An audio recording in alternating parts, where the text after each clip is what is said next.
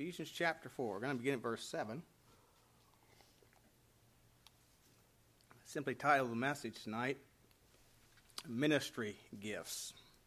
Ephesians 4 and verse 7 says, "But unto every one of us is given grace according to the measure of the gift of Christ. Wherefore he saith, when he ascended up on high, he led captivity captive and gave gifts unto men. Now that he ascended, what is it but that he also descended first into the lower parts of the earth? He that descended is the same also that ascended up far above all heavens, that he might fill all things. And he gave some apostles, and some prophets, and some evangelists, and some pastors and teachers, for the perfecting of the saints, for the work of the ministry, for the edifying of the body of Christ, till we all come in the unity of the faith, and of the knowledge of the Son of God, unto a perfect man, unto the measure of the stature of the fullness of Christ, that we henceforth be no more children, tossed to and fro, and carried about with every wind of doctrine, by the sleight of men and cunning craftiness, whereby they lie in wait to deceive. But speaking the truth in love, may grow up unto him in all things, which is the head, even Christ, from whom the whole body, fitly joined together and compacted by that which every joint supplieth, according to the effectual working in the measure of every part, maketh increase of the body unto the edifying of itself in love." So tonight, as we think about the ministry gifts, several things I want to notice. I'm not going to get through all this passage tonight, but I'm going to try and get through verse 12. But I want you to notice, first of all, the person of the gifts. Now, the gifts, we'll see some of what the gifts are in a minute, but the persons of the gifts. In verse 7 it says, "But unto every one of us is given grace according to the measure of the gift of Christ." Unto every one of us. I believe that God, in his grace and in his wisdom and in his sovereignty, he is sovereign, gives gifts to every one of his children. In Romans chapter 12 and verse 3, again it says, "For I say, through the grace given unto me, to every man that is among you, not to think of himself more highly than he ought to think, but to think soberly, according as God hath dealt to every man the measure of faith." So again, he uses that phrase, unto every man. Every man. And again in 1 Corinthians chapter 12 and verse 7, it says, "But the manifestation of the Spirit is given to every man to profit withal." Now you may say, "I don't have any gifts." But the Bible says every man. Is the Bible true? That's the question we need to ask ourselves. Is the Bible true? You know, I think sometimes people will say that, and maybe I would have said at one time, I don't have any gifts. But you know, gifts have to be developed. If we don't have any gifts or think we don't have any gifts, maybe there's some problems in our life. Like, first of all, maybe we're not submitted to the Lord.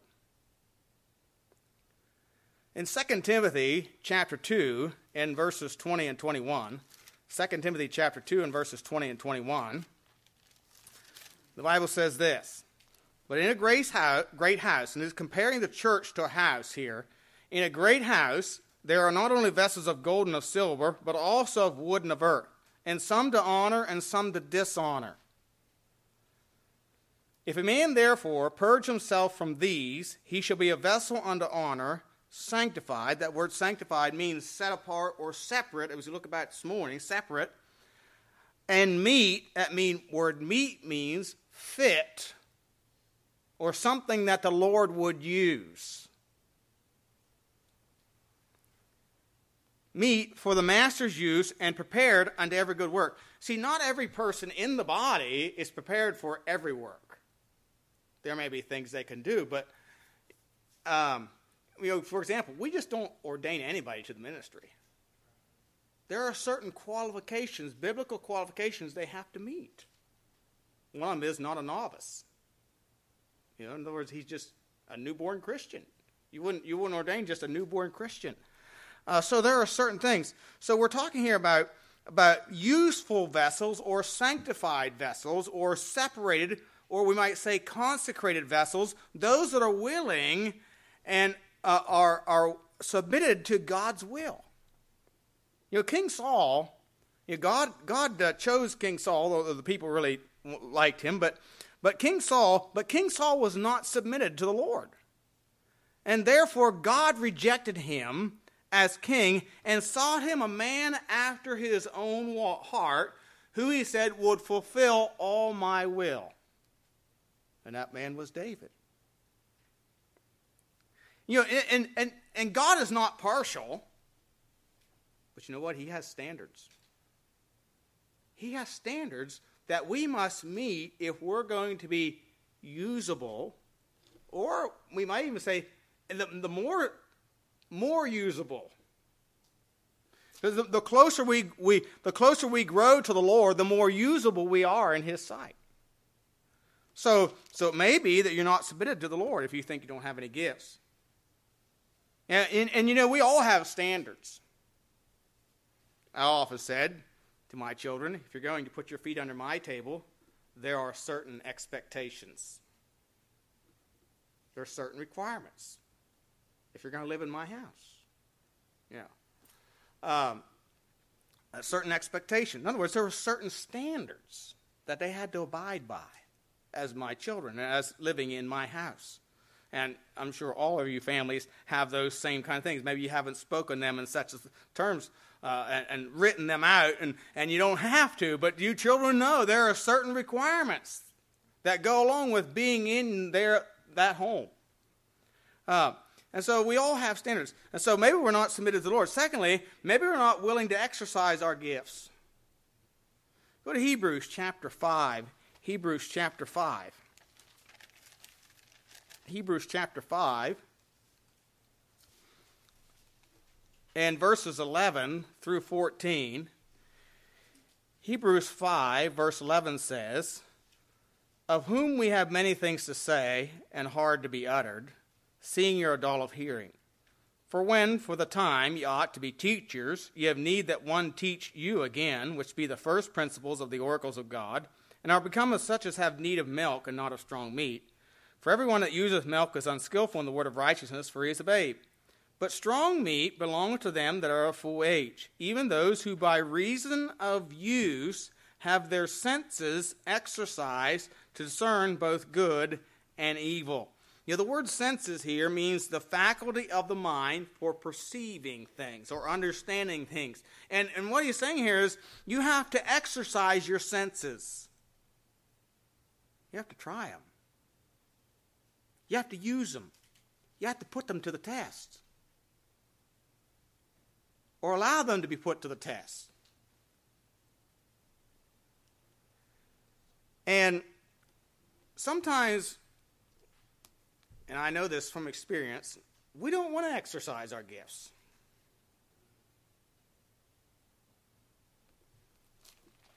I hate to admit this, but even school teachers recognized I had a gift for speaking. I got some award, and I don't know why I got it, but I got it when I was in middle school. And then when I was in high school, that we had in FFA, Future Farmers America, which I was in, we had I can't remember what it was called. There was a speech contest, but before the speech contest, there was a writing contest. When I was happy to do the writing contest, but I was not doing the speaking contest because you have to get up in front of people. And this boy does not get up in front of people.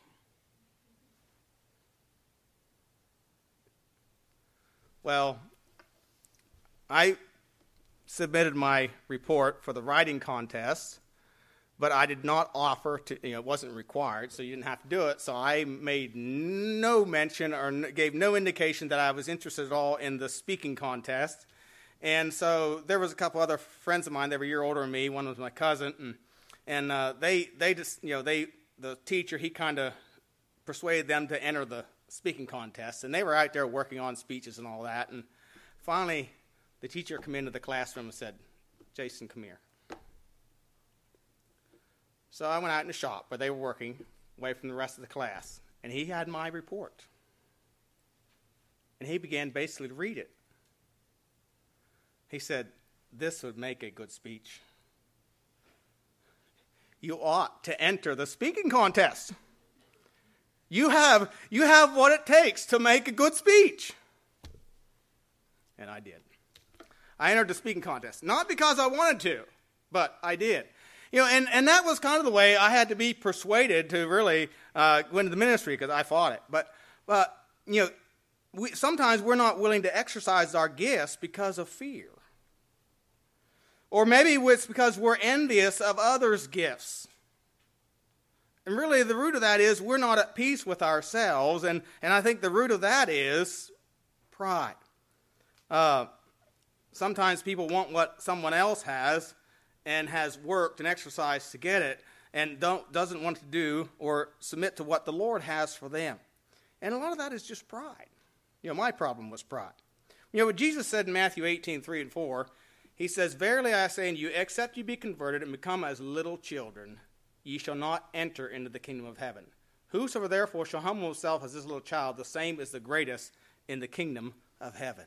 And so we need to humble ourselves and accept what God has given to us and use what God has given us for his glory, no matter how base it may seem.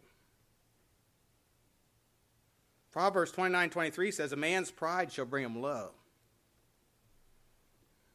Pride sends a lot of people to hell because they weren't willing to humble themselves in the sight of the holy and righteous God. And so we see here the person of the gifts. Secondly, I want to notice the proportion of gifts. Notice again in Ephesians chapter 4 and verse 7, the proportion of gifts. "But unto every one of us is given grace according to the measure of the gift of Christ. Wherefore he saith, when he ascended up on high, he led captivity captive and gave gifts unto men." So it's according to the measure of the gift of Christ. The word measure means a determined extent or a portion measured off. It would be like you measure off a portion here and that's yours. God has measured off a portion for you and given it to you to use for his glory or as a gift. Again, Romans 12:3, "For I say, through the grace given unto me, to every man that is among you, not to think of himself more highly than he ought to think, but to think soberly, according as God hath dealt to every man the measure of faith." 2 Corinthians 10:13, "But we will not boast of things without our measure, but according to the measure of the rule which God hath distributed to us." See, Paul recognized that God had distributed a measure to him, a certain gift to him. And he said, "A measure to reach even unto you." He had been given the gift of an evangelist, or missionary, as we'd call them today. And so, because of that, he had reached even to the Corinthians. He wrote that to the Corinthians. In 1 Corinthians, for example, again in 1 Corinthians chapter 12, verses 4 through 11, this is kind of emphasized over and over again in that passage where it talks about spiritual gifts. 1 Corinthians 12, verses 4 through 11 says, "Now there are diversities of gifts," in other words, different gifts, "but the same Spirit. There are differences of ministrations, but the same Lord.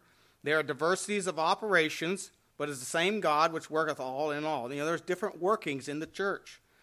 "But the manifestation of the Spirit is given to every man to profit withal. For to one is given by the Spirit the word of wisdom, to another the word of knowledge by the same Spirit, to another faith by the same Spirit, to another the gifts of healing by the same Spirit, to another workings of miracles, to another prophecy, to another discerning of spirits, to another divers kinds of tongues, to another interpretation of tongues.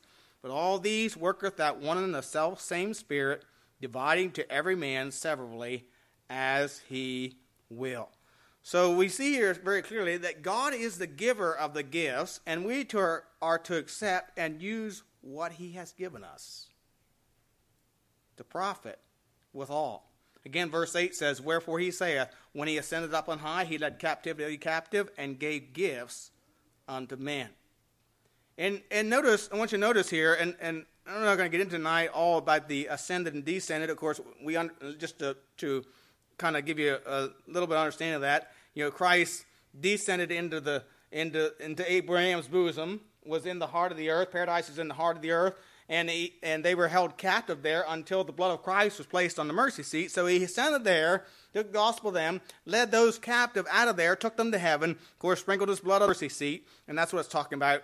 He descended and led captivity captive, and then he gave gifts unto men. And he did that to fill all things.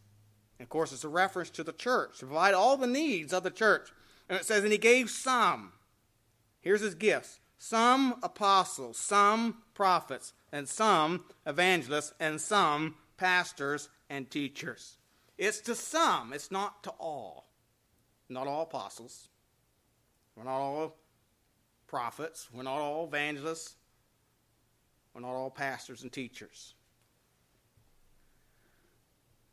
Let's look at these a little bit. Apostles, of course, we mentioned this morning that apostle is a delegate or a messenger, one sent forth with orders. And of course, in the strictest sense, in the New Testament times, the apostles, you had to have seen the risen Christ. They also had special powers.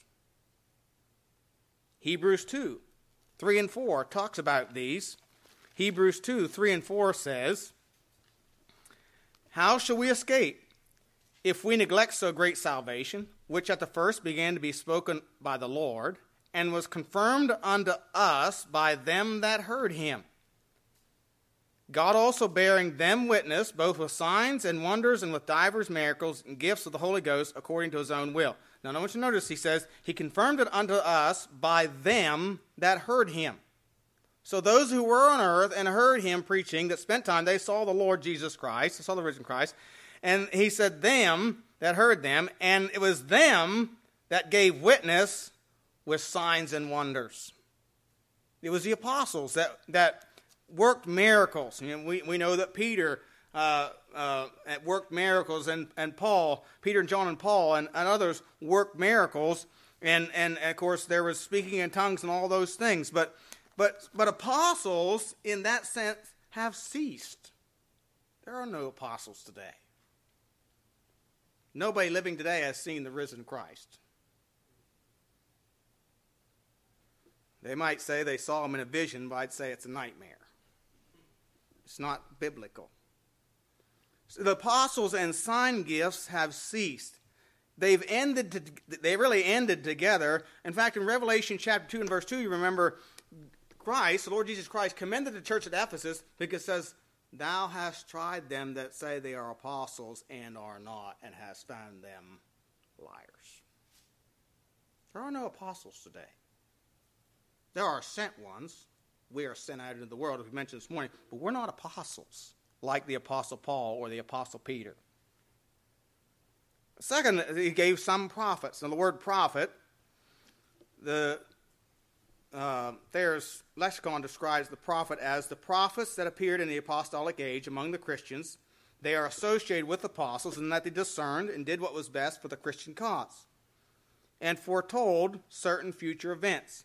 And the religious assemblies of the Christians being suddenly seized by the Spirit. For example, we learned a couple weeks ago about Agabus.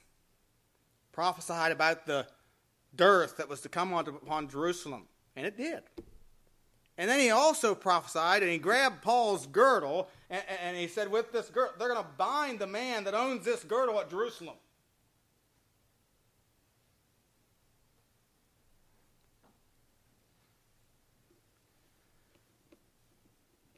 However, as we think about these prophets, the other thing it says, being suddenly seized by the Spirit, whose promptings, however, do not impair their self-government. In other words, they were not out of control. We have these wackos today, like Rodney Brown, who bark like dogs and laugh like hyenas and say that they're under the Spirit.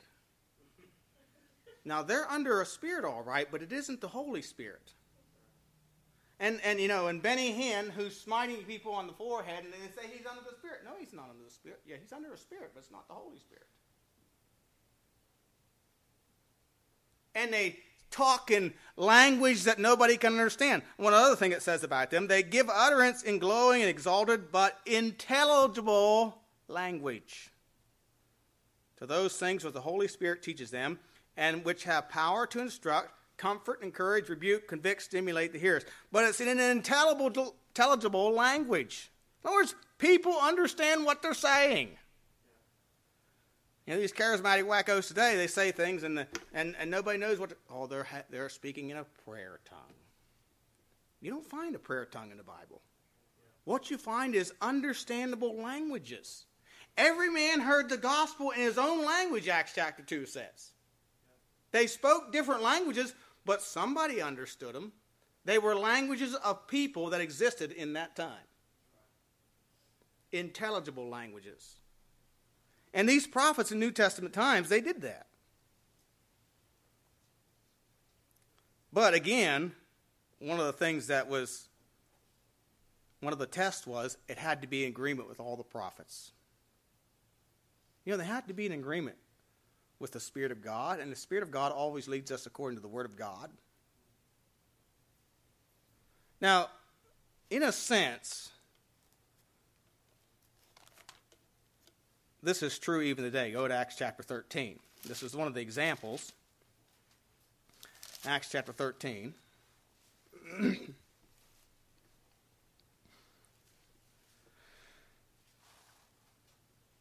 In verse 1, says, Now there in the church that was at Antioch, certain prophets and teachers, as Barnabas and Simeon that was called Niger, and Lucius of Cyrene, and Manaen, which had been brought up with Herod the Tetrarch, and Saul.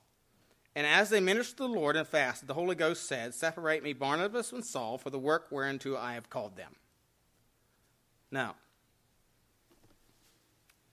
does this happen today?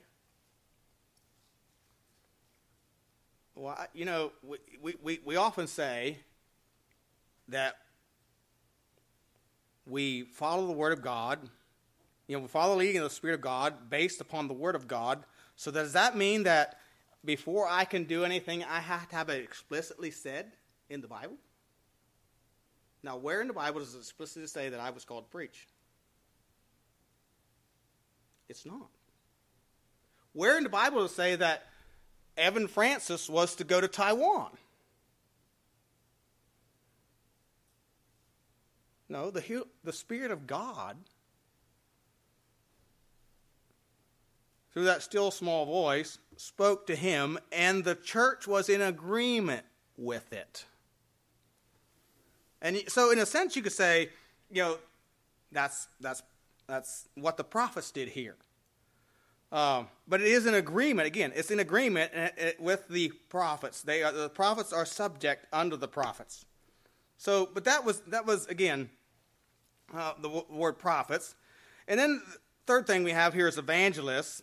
Some evangelists. Now, the word evangelist here means a bringer of good tidings and an evangelist. This name is given in the New Testament those heralds of salvation through Christ who are not apostles. That's, of course, Thayer's definition. And the word is only used 3 times in the Scripture. And let's look at those. Acts chapter 21, verse 8. Acts chapter 21, verse 8. Excuse me.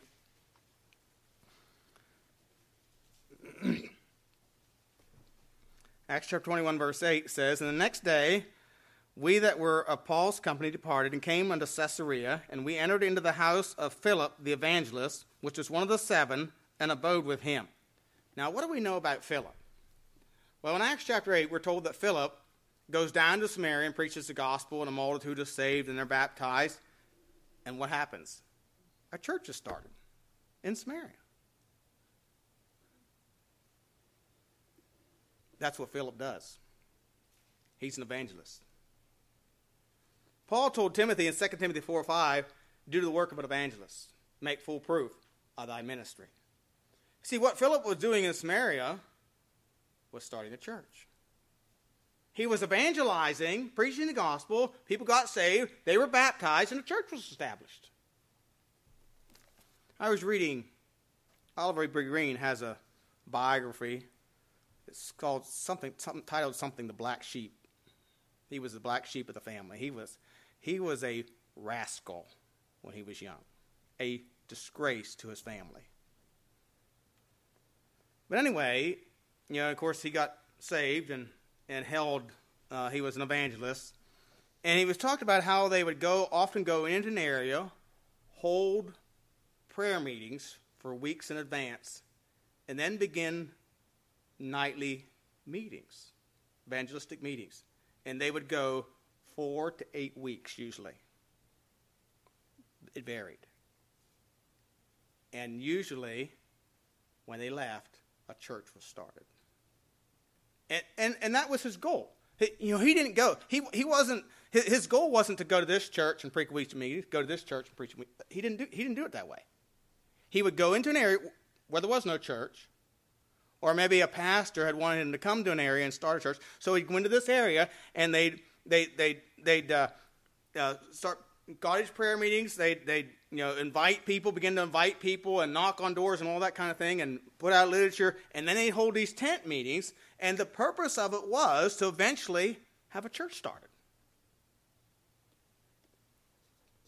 And this is what he said. What really changed all that was Billy Graham. The methodology began to change. Billy Graham, who sent all his converts back to the church or the religion that they came from to start with. You see, that's what evangelists used to do.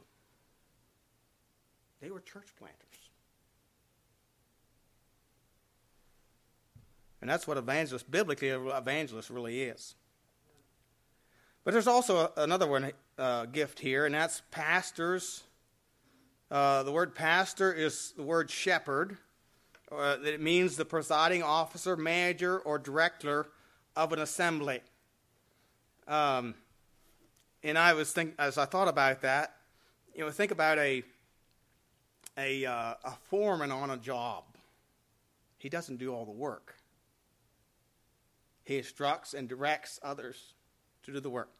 But it's also, and he uses the word teacher here. Now, a lot of commentators say it's talking about the same person, and I believe that is true. The word teacher in the New Testament is one who teaches concerning things of God and the duties of man, of those who in religious assemblies of Christians undertake the work of teaching with the special assistance of the Holy Spirit. Now, I want to look at, again, some scriptures here, and the word teacher is used here in Ephesians 4, verse 11, but go to Acts chapter 13 and verse 1. Acts chapter 13, verse 1. And this really just kind of struck me. It says, now there were in the church that was at Antioch certain prophets and teachers, as Barnabas and Simeon, that was called Niger, and Lucius of Cyrene and Manaen, which had brought up with Herod the Tetrarch, and Saul. Now, it just says there were prophets and certain teachers. And the thought came to me, were there no pastors there?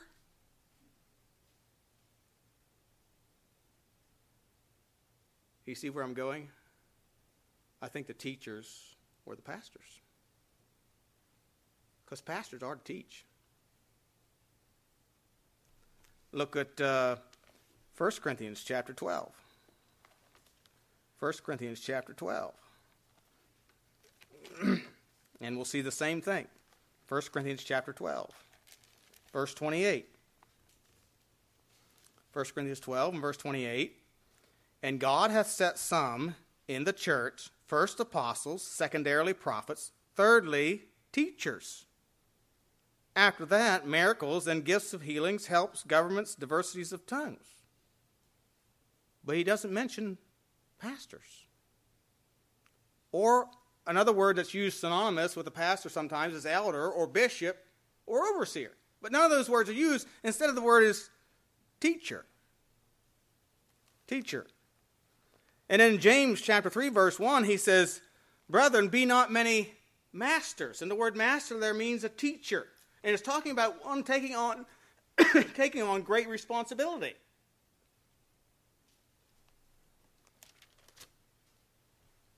You see, a pastor is to teach. Excuse me. One of the qualifications, 1 Timothy 3:2, he has to be apt to teach. The word apt means skillful. 2 Timothy chapter 2 and verses 24 to 26. 2 Timothy 2, verses 24 and 26. Several times, Paul, again writing to Timothy, who is a pastor, says, the servant of the Lord must not strive, but be gentle unto all men, apt to teach, patient in meekness, instructing those that oppose themselves, if God peradventure will give them repentance to the acknowledging of the truth, and that they may recover themselves out of the snare of the devil, who are taken captive by him at his will. You see, the world out there, the lost, are captive by the devil, and really they're opposing themselves. They're headed for destruction, and a servant of the Lord has to be skillful in teaching them and showing them their need to repent, to be delivered out of the clutches, if you will, of the devil, who has taken them captive at his will. He has to be able to teach. You know, it does take patience. As I said a couple weeks ago, sometimes I'd like to take a hammer and hit you on the head. Can't you see that? No. Must not strive, but be gentle on all men, apt to teach and patient. Again, Titus, he wrote Titus in Titus 1, verses 7 through 9. He uses the word bishop here. Must be blameless, as a steward of God, not self-willed. And, of course, that word bishop refers to the same office, the elder, the pastor, or the overseer, refers to the same person.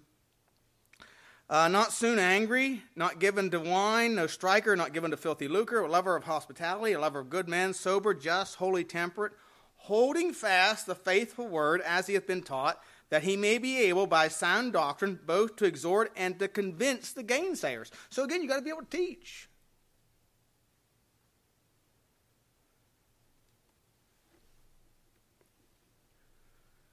You know, a complaint I hear often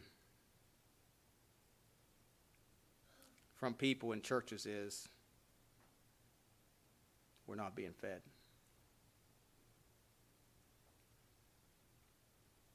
You know, a pastor who's been preaching on revival for months. And then on top of that, he had an evangelist in, and he preached on revival. You know, people need to be faithful, and they need to be reading their Bibles, and need to be praying and getting right with God, etc., etc., etc. You know, not every Christian needs revival.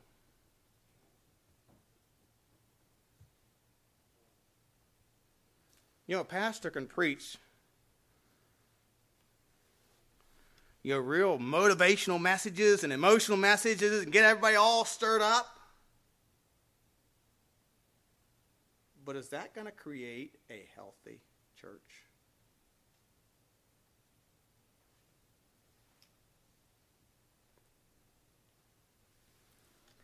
For healthy growth, what does your body need?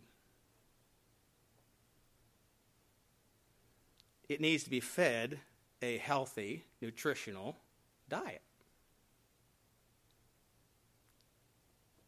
If a church is always being beat up, it will not be healthy. Sheep cannot be constantly sheared.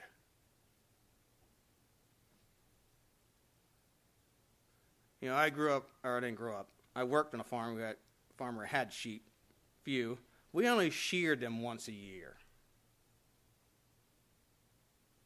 Once a year. And a church can't always be high on fluff or emotion. It will not long endure trials and temptations. It will be led off by its emotions.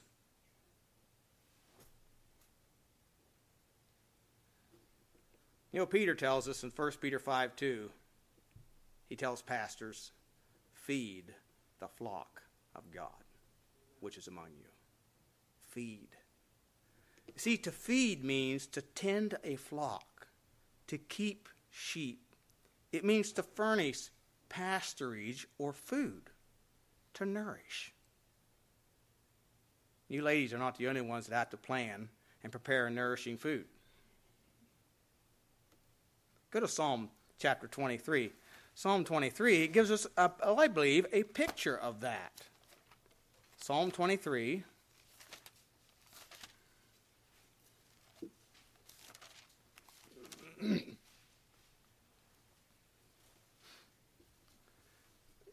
The Lord is my shepherd. I shall not want. That's a picture of satisfaction. He maketh me to lie down in green pastures. Now, a green pasture speaks of a pasture that's full of nourishment, full of food. It's where I can reach it. He leadeth me beside the still waters. You know, sometimes I think in some of the places I've been that the preacher is leading us by a raging river.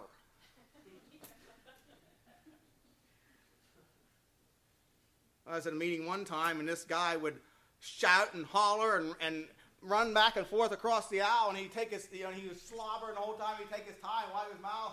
Mom's going to have to dry clean this one again, And I'm thinking, and they said, boy, that's good Southern preaching. He was from South Carolina. And I thought, but there was nothing nourishing or of sustenance in all that hollering. But it was exciting. He got one lady to stand up and start singing while he was preaching. Guess that means spiritual, huh? But you know, it's like one young lady said at camp years ago we were at.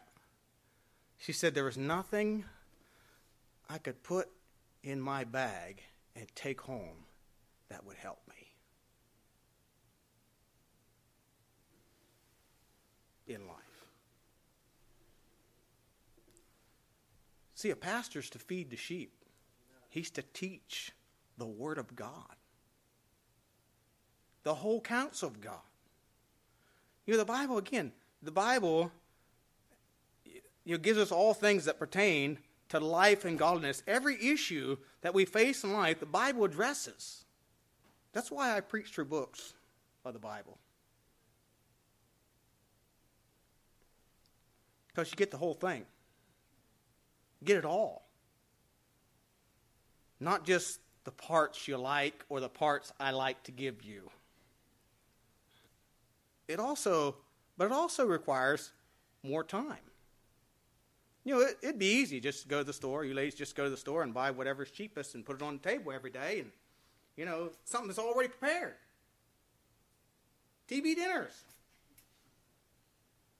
But is that what's best for you to eat? No. No.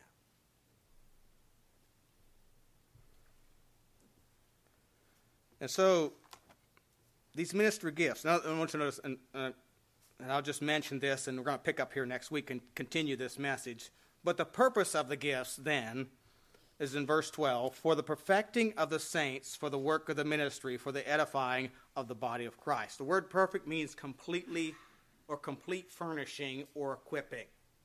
So the purpose of the ministry gifts, then, is to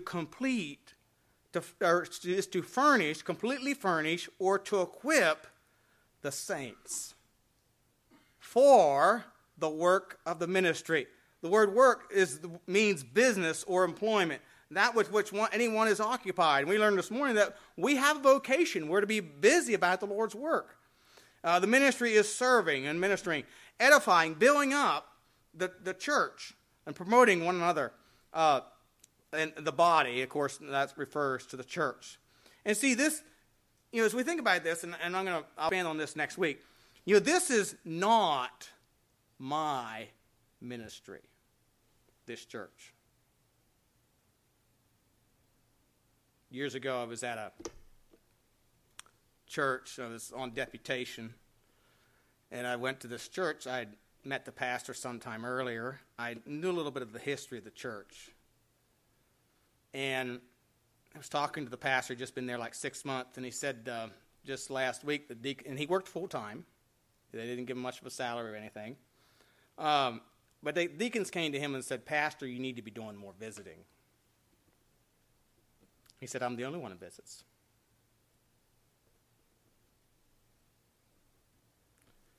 Now, I don't think I got in the flesh, but I did address that in my message.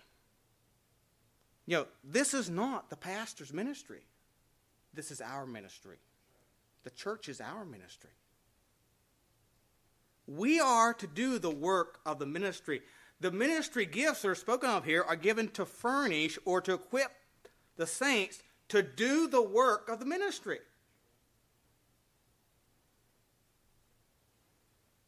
I was talking to another pastor just a couple years ago, and he said, if I left, this church will continue to carry on the ministry because I've taught them to do the work of the ministry. He said, I'm the first pastor they've had that actually had a study in the church. Now, that's sad, because some pastors do not study. But we are to give ourselves to prayer and to ministry of the word. And another old pastor told me this: well-fed sheep reproduce sheep. Think about it. You see, God has given the gifts for the perfecting of the saints, for the work of the ministry, for the building up of the body of Christ. Might God help us as a church to use the gifts, and as individuals to use the gifts that God has given us to further the work of the ministry that He's given us here.